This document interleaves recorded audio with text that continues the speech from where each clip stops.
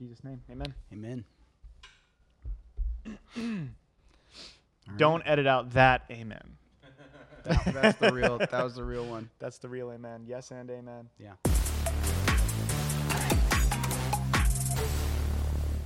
Hello, everybody. Welcome back to Behind the Podcast, episode 4. Today, you've got me, Daniel, and my counterpart, Carl, here. And Hello. Yes.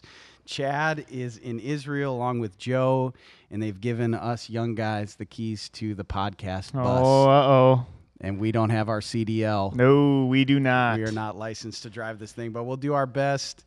And we're excited to dive in. The last couple of weeks, we've been on Sunday morning looking at Revelation chapters 4 and 5, and so a lot of amazing revelation about God on the throne. Jesus is the Lamb who was slain. And so, Carl, why don't you just give some thoughts, like as we're, because again, we're trying. God is trying to communicate to us spiritual realities, right?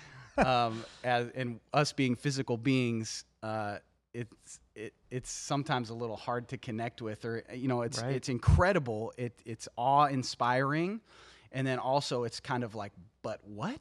Right. And so, how has that been hitting you? What are some big things that have been sticking out to you as we've been going through these last couple of chapters, seeing the throne room of God? And yeah. So, the throne room of God, that is one of my favorite passages in Revelation. Mm-hmm. Second to like Revelation 21, New Heaven, New Earth. Yeah. Love that.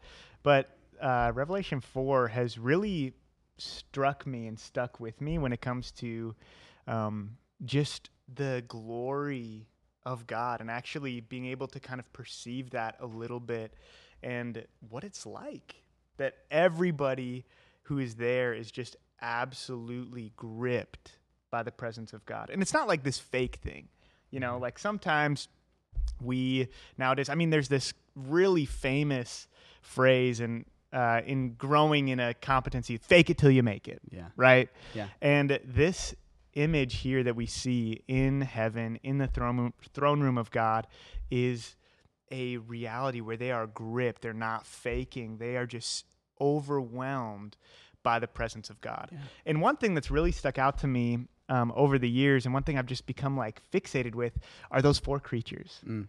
I love those 4 creatures. And at first, the first time I remember reading that, I was really like, okay.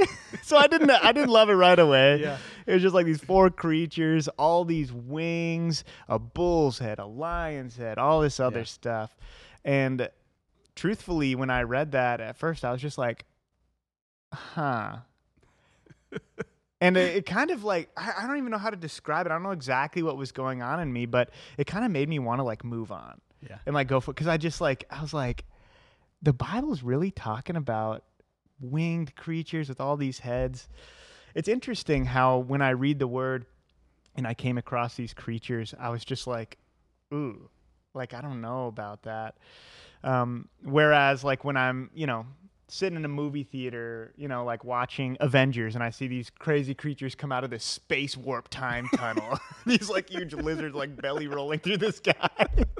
I'm just like, whoa, that's awesome. And I think part of it is because like I'm going to the movie theater for entertainment. Yeah. I'm going to God's word for something that intersects with reality, like something that's real. Mm-hmm. And so when I see these creatures that are above my imagination or that kind of remind me of like mythology and stuff, I'm kind of like, this can't be real. Mm-hmm. However, I think it's like a faith testing thing, but I started to think about the experience of people back in the day when they first saw like a hippopotamus, and they were just like, oh my gosh, this thing is absolutely huge and powerful and goofy looking, but that thing is crazy powerful. Or like an alligator, just a giant lizard in a swamp that swims and's got this huge mouth. Like the awe that would be inspired in people when they see this thing is like, oh my gosh, this is crazy. I can't believe this is real. Or even like, we've all seen the movie Nemo, right? When they're in the deep sea and they can't see. And then there's that crazy like anglerfish. Yeah, it's an anglerfish. Yeah. It's called like the black sea devil. And it makes sense because it's got these crazy teeth in this. It has a light on its head. Yeah. And so in that case, I'm like, oh my gosh, I couldn't make that up. That's like beyond my So all this to say, like, if God can fill the earth with a vast array of species that are uniquely created, that in many ways are above our imagination before we see them, why can't he do that in heaven as well?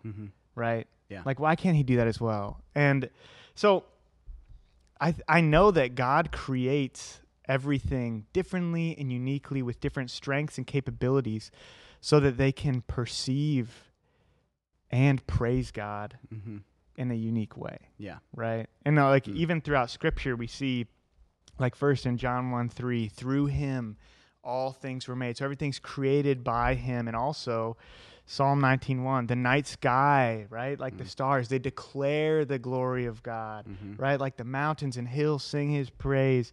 Isaiah 43:20, the wild animals glorify God. Everything is made to give him glory. And so these creatures that are around God's throne, these winged creatures with different heads, with all these eyes, they are created uniquely, like all of creation, to perceive God in a unique way and to glorify him uniquely. And the reason why I love these four creatures, is because they're just covered with eyes, which I'm like, that is a crazy thing to think about. A lot of blinking involved. But they have a front row seat. Yeah. Right by the throne of God at all four angles. And all of these eyes are fixed on God. So we can assume they've got great vision. They're just taking in the image of God. And they themselves, from eternity past to eternity future, are genuinely overwhelmed by what they see. Yeah. Continually, forever. And that just blows my mind because I'm going from one thing to the next trying to find a deeper level of like entertainment or satisfaction. You know what I mean? Yeah. Like, oh, I've seen this movie too many times. I want to go for something else. Oh, I've seen this before. This is kind of, and we're always kind of like nowadays looking for something new and unique and whatever. But can you imagine just looking at one thing and being completely transfixed and satisfied and just pouring your heart out again and again and again? Holy, holy, holy is the Lord God Almighty. Yeah. Like, that is insane. So to me, that really gives me a lot of hope going forward in the future. Because I know, like, on earth, things get old hat fast, right? But I know that even though I'm going to spend eternity with God, it's not going to be boring. Yeah. And forever, my entire being will be overwhelmed by who he is. Yeah. Just by looking at him. Like, my estimation, like there's this old song, will I stand in your presence, to my knees will I fall, will I sing for you, Jesus, will I be able to speak at all? My estimation, I'm guessing that I'm just going to cry for 1,000 years. Just because I'm overwhelmed. I'd be overwhelmed with like, the old is gone, the new is come. You're better than I could have imagined. Yeah. So I just love that. I love that. I'm excited to experience that. Yeah. And I think, another thing too, you just got me going, man. Yeah, dude. But it is incredible to think about being in eternity with God. Right. And how I think a lot of times there is this thing of like, we're just trying to get little tastes of it now, but we're living within the constraints of time, and we think about, how long have I been here? Right. And in heaven, when there is no endpoint, what is that going to be like when we're on the new earth? And it's just like, hey, Carl, you want to come hang out for like 100 years at my house? And it's like, of course, I've got nothing but time, And so anyway, that is amazing, and I think it's incredible to think about that, the revelation of God that is coming through, that John is getting, and that these living creatures are experiencing continually over and over again. We see things in this world, like when I was on my honeymoon with Amber Lynn, and we were in this little spot right by the North Shore, and sometimes on Lake Superior, they'll get some pretty massive waves, and we were there at the right time of year where these huge waves are just crashing on this shore. And she took this hilarious video of me, like she was kind of back in the room, and I was sitting there by these big windows that were looking out at the lake, and I was just like, whoa. Just and completely unaware of anybody else. Like she, I was just captivated. Whoa. Were you actually verbalizing that? Yeah, I was literally saying it out loud. Whoa. And so she's taking a video, and I was like, you got to come see this. Whoa. Oh, whoa, that one was huge. And then I turned around because she was being really quiet, and then I caught her filming me. And so anyway, it's a really funny memory. But there is something, like, even in an imperfect world, we have these moments where we see something that is so captivating, so beautiful, kind of awe-inspiring. And that was just some waves on Lake Superior. And you think about that compared to the one who made it all. There's not even, it's impossible to comprehend. But I love that. And because, I think throughout all of Scripture, God is revealing himself. But here in the book of Revelation, we get a different view of what it's like in the spiritual realm and these realities. And to take us kind of into chapter 5, that's really what I see with Jesus. And because I just love the view of the gospel that we get in chapter 5, because I think for most of us, if we were to answer the question, like, just boiled down, what is the good news? A lot of times we say something along the lines of, like, Jesus died on the cross for my sin, which is 100% accurate. But it also is so much more than that. Right. And, like, he did literally physically die on a cross. But the gospel has way more to it, and not just the physical things, because Jesus did live a physical life as 100% human. He literally never sinned, like never committed a physical sin, never had a wrong thought, like those kind of things. Experienced all the same temptations that we did, but did it perfectly. And so he literally did all those things physically for us, and we can relate to that. And so that's kind of the part of the gospel we focus on. Right. But in chapter 5 of Revelation, as we see the Lamb who was slain, we see Jesus as the one who has done all of this stuff on a cosmic level and a spiritual level. And that there's actually, in the spiritual realm, there is this exchange of this scroll and this. And so anyway, in some ways, it's more intangible than him physically coming and dying on the cross, which is like, obviously that's was him revealing to us his heart for us and how far he was willing to go to save us. But seeing him as the Lamb slain in this way, I think it just casts a much richer light on all that Jesus has done and how unique he is and all that he accomplished for us in the Gospels, or through the gospel and through his life, death, resurrection, ascension, and then his return, as we'll see in Revelation. So it's pretty incredible. So let's kind of continue talking about what you were talking about a little bit, because we got a question asking about this phrase that comes up a lot in Revelation, talking about the 7 spirits of God. Right. And I think what you were talking about with the diversity of spiritual beings that we see, especially in Revelation, and we do see it throughout a lot of the Old Testament too. We see even different names for different types of, we use a general term angels, and then maybe a general term demons. Right. But it seems like within those blanket terms, there's even more specific kind of spiritual beings that the Bible talks about.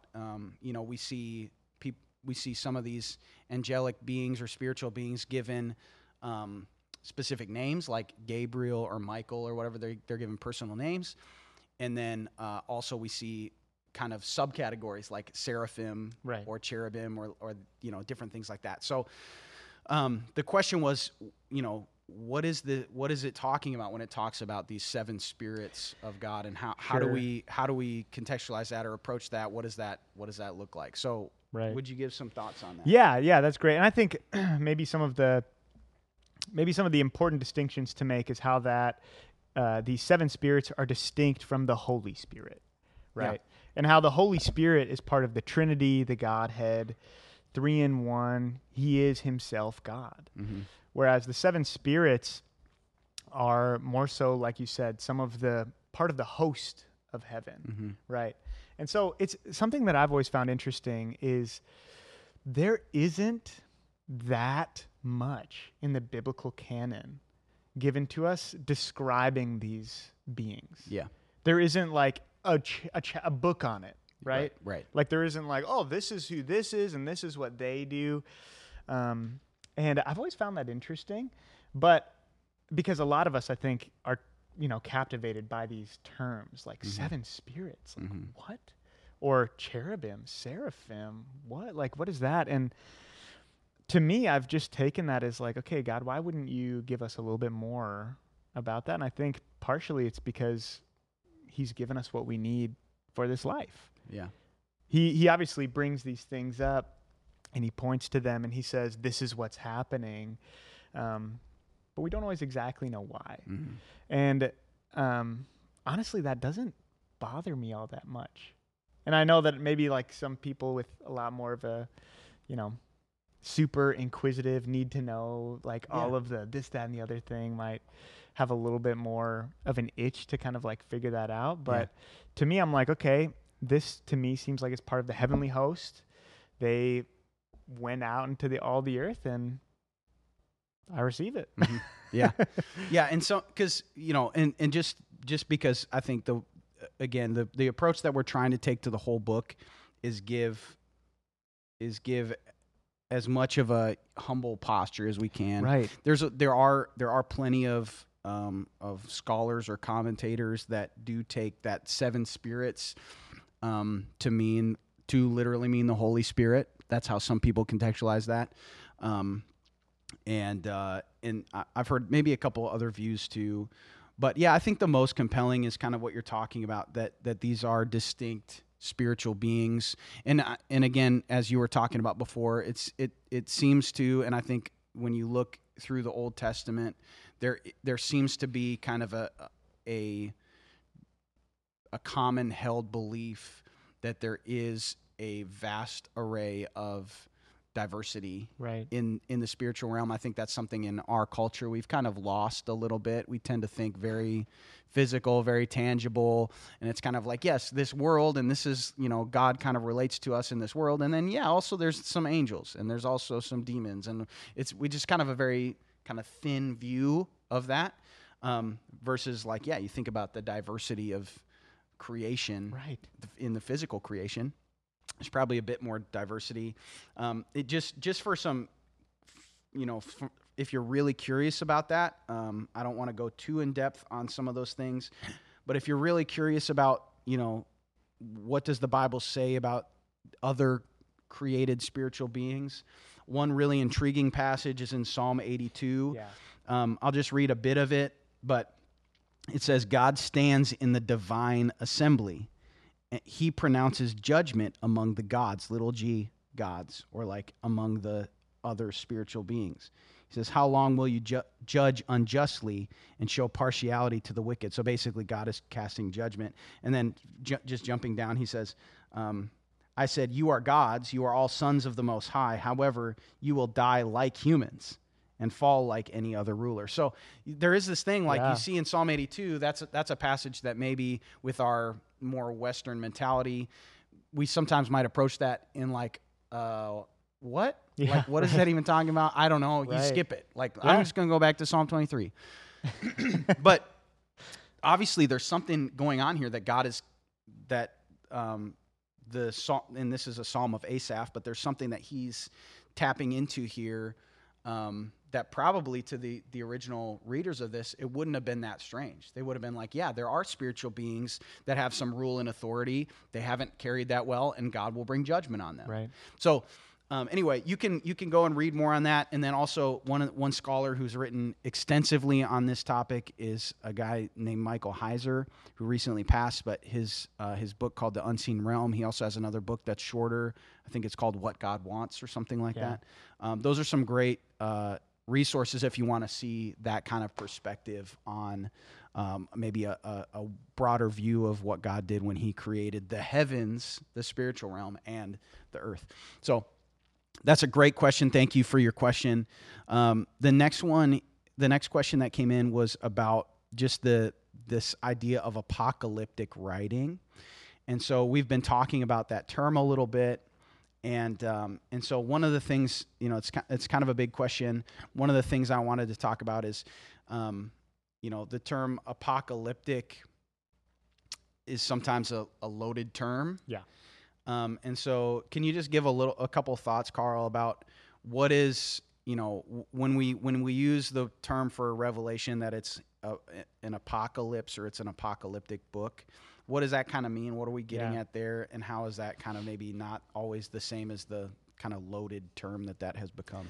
Right. Yeah. So like this word apocalypse finds its root actually in the book of Revelation. Mm-hmm. Like that's what it is translated in Greek. Like I don't remember apocalyptos or something like that. I was looking it up a while ago.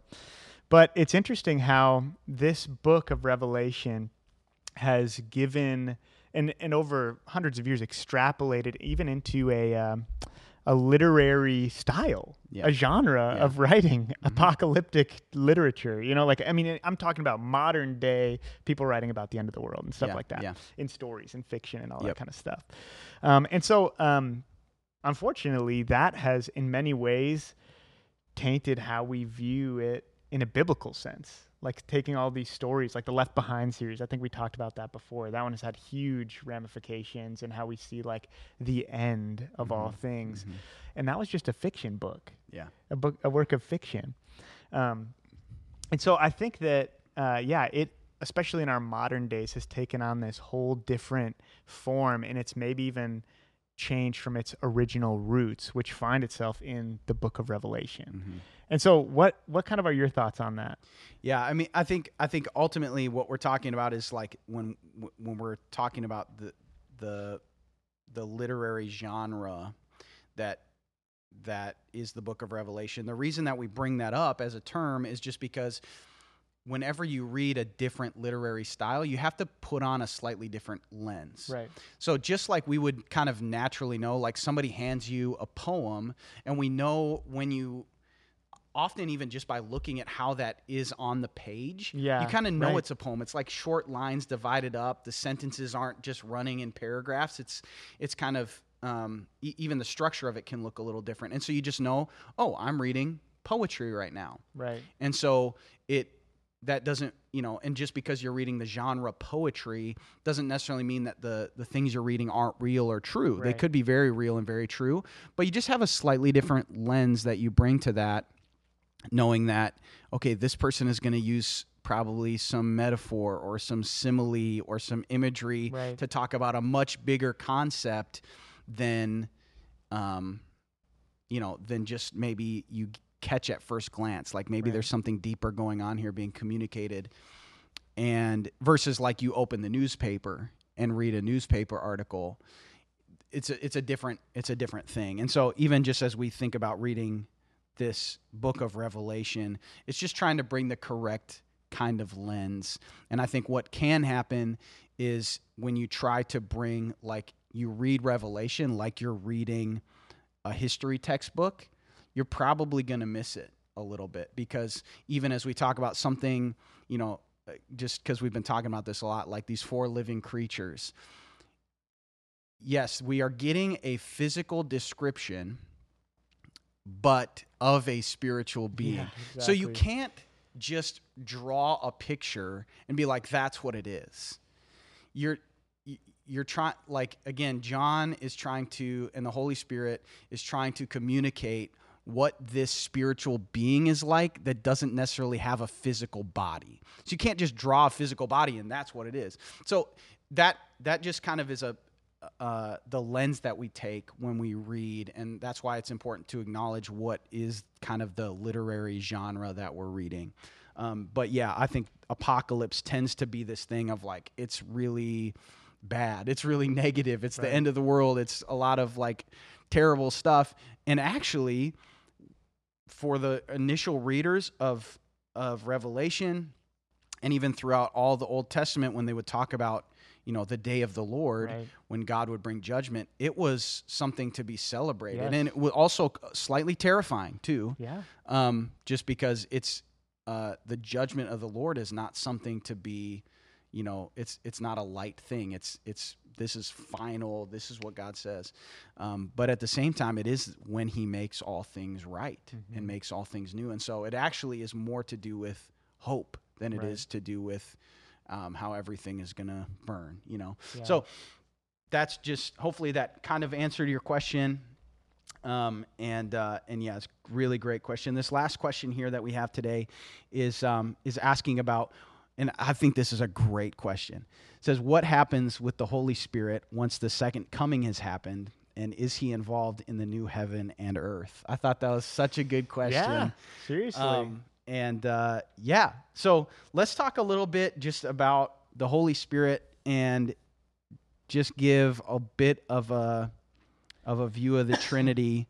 Why don't you take a crack at that? Yeah. So Holy Spirit is part of the Trinity, right? Father, Son, and Holy Spirit. And there's a scholar who is really well versed in this. I think he specializes in Trinitarian expression or whatever. What does he say? Trinitarian. I don't know, man. Something. Fred Sanders. Yeah, Fred Sanders. Fred Sanders. He's great. But the way he talks about the Trinity is really understandable and also really captivating. Yeah. Because he talks about it as in, like, people try to make all of these different illustrations as to what the Holy Spirit's like. It's like an apple. There's skin, there's flesh, there's seeds. And he's like, all those kind of like fall apart. Yeah. And so the way that he likes to describe the Trinity is just in plain biblical language, biblical expression. He says, well, there's the Father, and everything proceeds from the Father. He sends the Son to the earth, and he also commissions and sends the Holy Spirit, right? Like when Jesus ascends, the Holy Spirit comes. They have their own jobs, functions, but they're all three in one. Yeah. And so for me, that really like gave clarity to like their roles and what they do. But then the part that's really winning for me, and that I've spent some time thinking about, contemplating, and has been good for my own personal faith, he talks about how the Holy Spirit has forever, from eternity past to eternity future, existed in perfect, loving union. Right? Like 1 John says, God is love. He does not need anything. What is that word? It starts with an A. Do you remember what I'm talking about? I'll think about it. You keep going. I'll think of it. So like that word gets at how he needs nothing. Aseity. Aseity. Yes. I love that. He needs nothing. He has everything he needs within himself in this perfect loving unity. And he talks about how the Father is loving the Son, and the Son is loving the Holy Spirit, and they're giving, receiving, reciprocating this love and experiencing this perfect union. And so when we're invited into relationship with God, we're not invited because we have something great to offer. Yeah. Right? We're invited to just step in and receive, give, and reciprocate, and experience this perfect union, experience what we were made for, which is just so winning. And so this is the picture that we have in eternity, right? When it says in Revelation 21:3, heard a loud voice from the throne saying, behold, the dwelling place of God is with man. He will dwell with them. They will be his people, and God himself will be with them as their God. And so it's this picture of dwelling with him completely, this complete unity where we are completely freed from our sinfulness, our sinful flesh, given new resurrection bodies, and we'll be able to be present with him forever. And so I don't take that as like the Holy Spirit like leaving or going away, right? Yeah, like absolutely. If anything, it's we are more unified. Yeah. We are perfectly sanctified and together with him, a perfect sanctuary, dwelling place, temple for the Holy Spirit in eternity. Yeah, absolutely. And I think, I love questions that get at the Trinity, because I think recovering our sense of the Trinity is really important to understanding even the gospel. Because like you were saying, I think for me, getting to hear that talk from Fred Sanders that he gave at that theology conference, it really, that began to shift some things in me and just my confidence in my relationship with God, because the love that I experience from God it does not originate between me and God first. Right. It's a love that originates within God himself. Right. And so it's an everlasting, eternal love that has none of me in the equation. And I'm invited into it. Right. And so it just gives this like incredible, like if me becoming a child of God through what Jesus did for me means that I've stepped into an eternal love relationship with God that has I was never a part of the equation. I don't need to be part of the equation, but I'm invited in. That just gives me such a firm foundation. It's just such a stability in the kind of relationship I can experience within that eternal love of God that has always existed within himself. I think that's incredible to recover our, just our understanding, or gain some more understanding in how important it is that God is 3 in 1. And it's also a great mystery, so we can never fully perfectly describe the Trinity. And I think it's one of the things that just is transcendent about who God is, that he's 3 who's and 1 what, 3 distinct persons in one. And so part of that is a mystery, but there are some things that are, talked about in the Bible. So that's why I love this question. And I think, you see some clear references, obviously, especially the chapters we've been in. God the Father sitting on his throne, chapter 4. Jesus, the Lamb who was slain, coming in and taking the scroll, chapter 5. And some people would take, again, we kind of reference this, the 7 spirits. Sometimes people are like, oh, that's the Holy Spirit. I don't necessarily think so. But at the same time, it could be. But at the same time, one of the clearest pictures as far as when we look at the new heavens and new earth in Revelation chapter 2, it starts with talking about, or did I say chapter 2? I meant Revelation 22, chapter 22. That there's a stream of living water flowing from the throne of, it says, flowing from the throne of God and of the Lamb. And so that stream imagery is a direct reference to the Holy Spirit in his presence. And we were talking about before, I think you had that Ephesians passage where where it says how the Holy Spirit is given to us as a guarantee of our redemption. Right. And so he's given to us now, but he's never taken away. We're joined when we step into a relationship with the Holy Spirit. We are given the Holy Spirit as a seal, and we we continue to be indwelled by the Holy Spirit for the rest of eternity.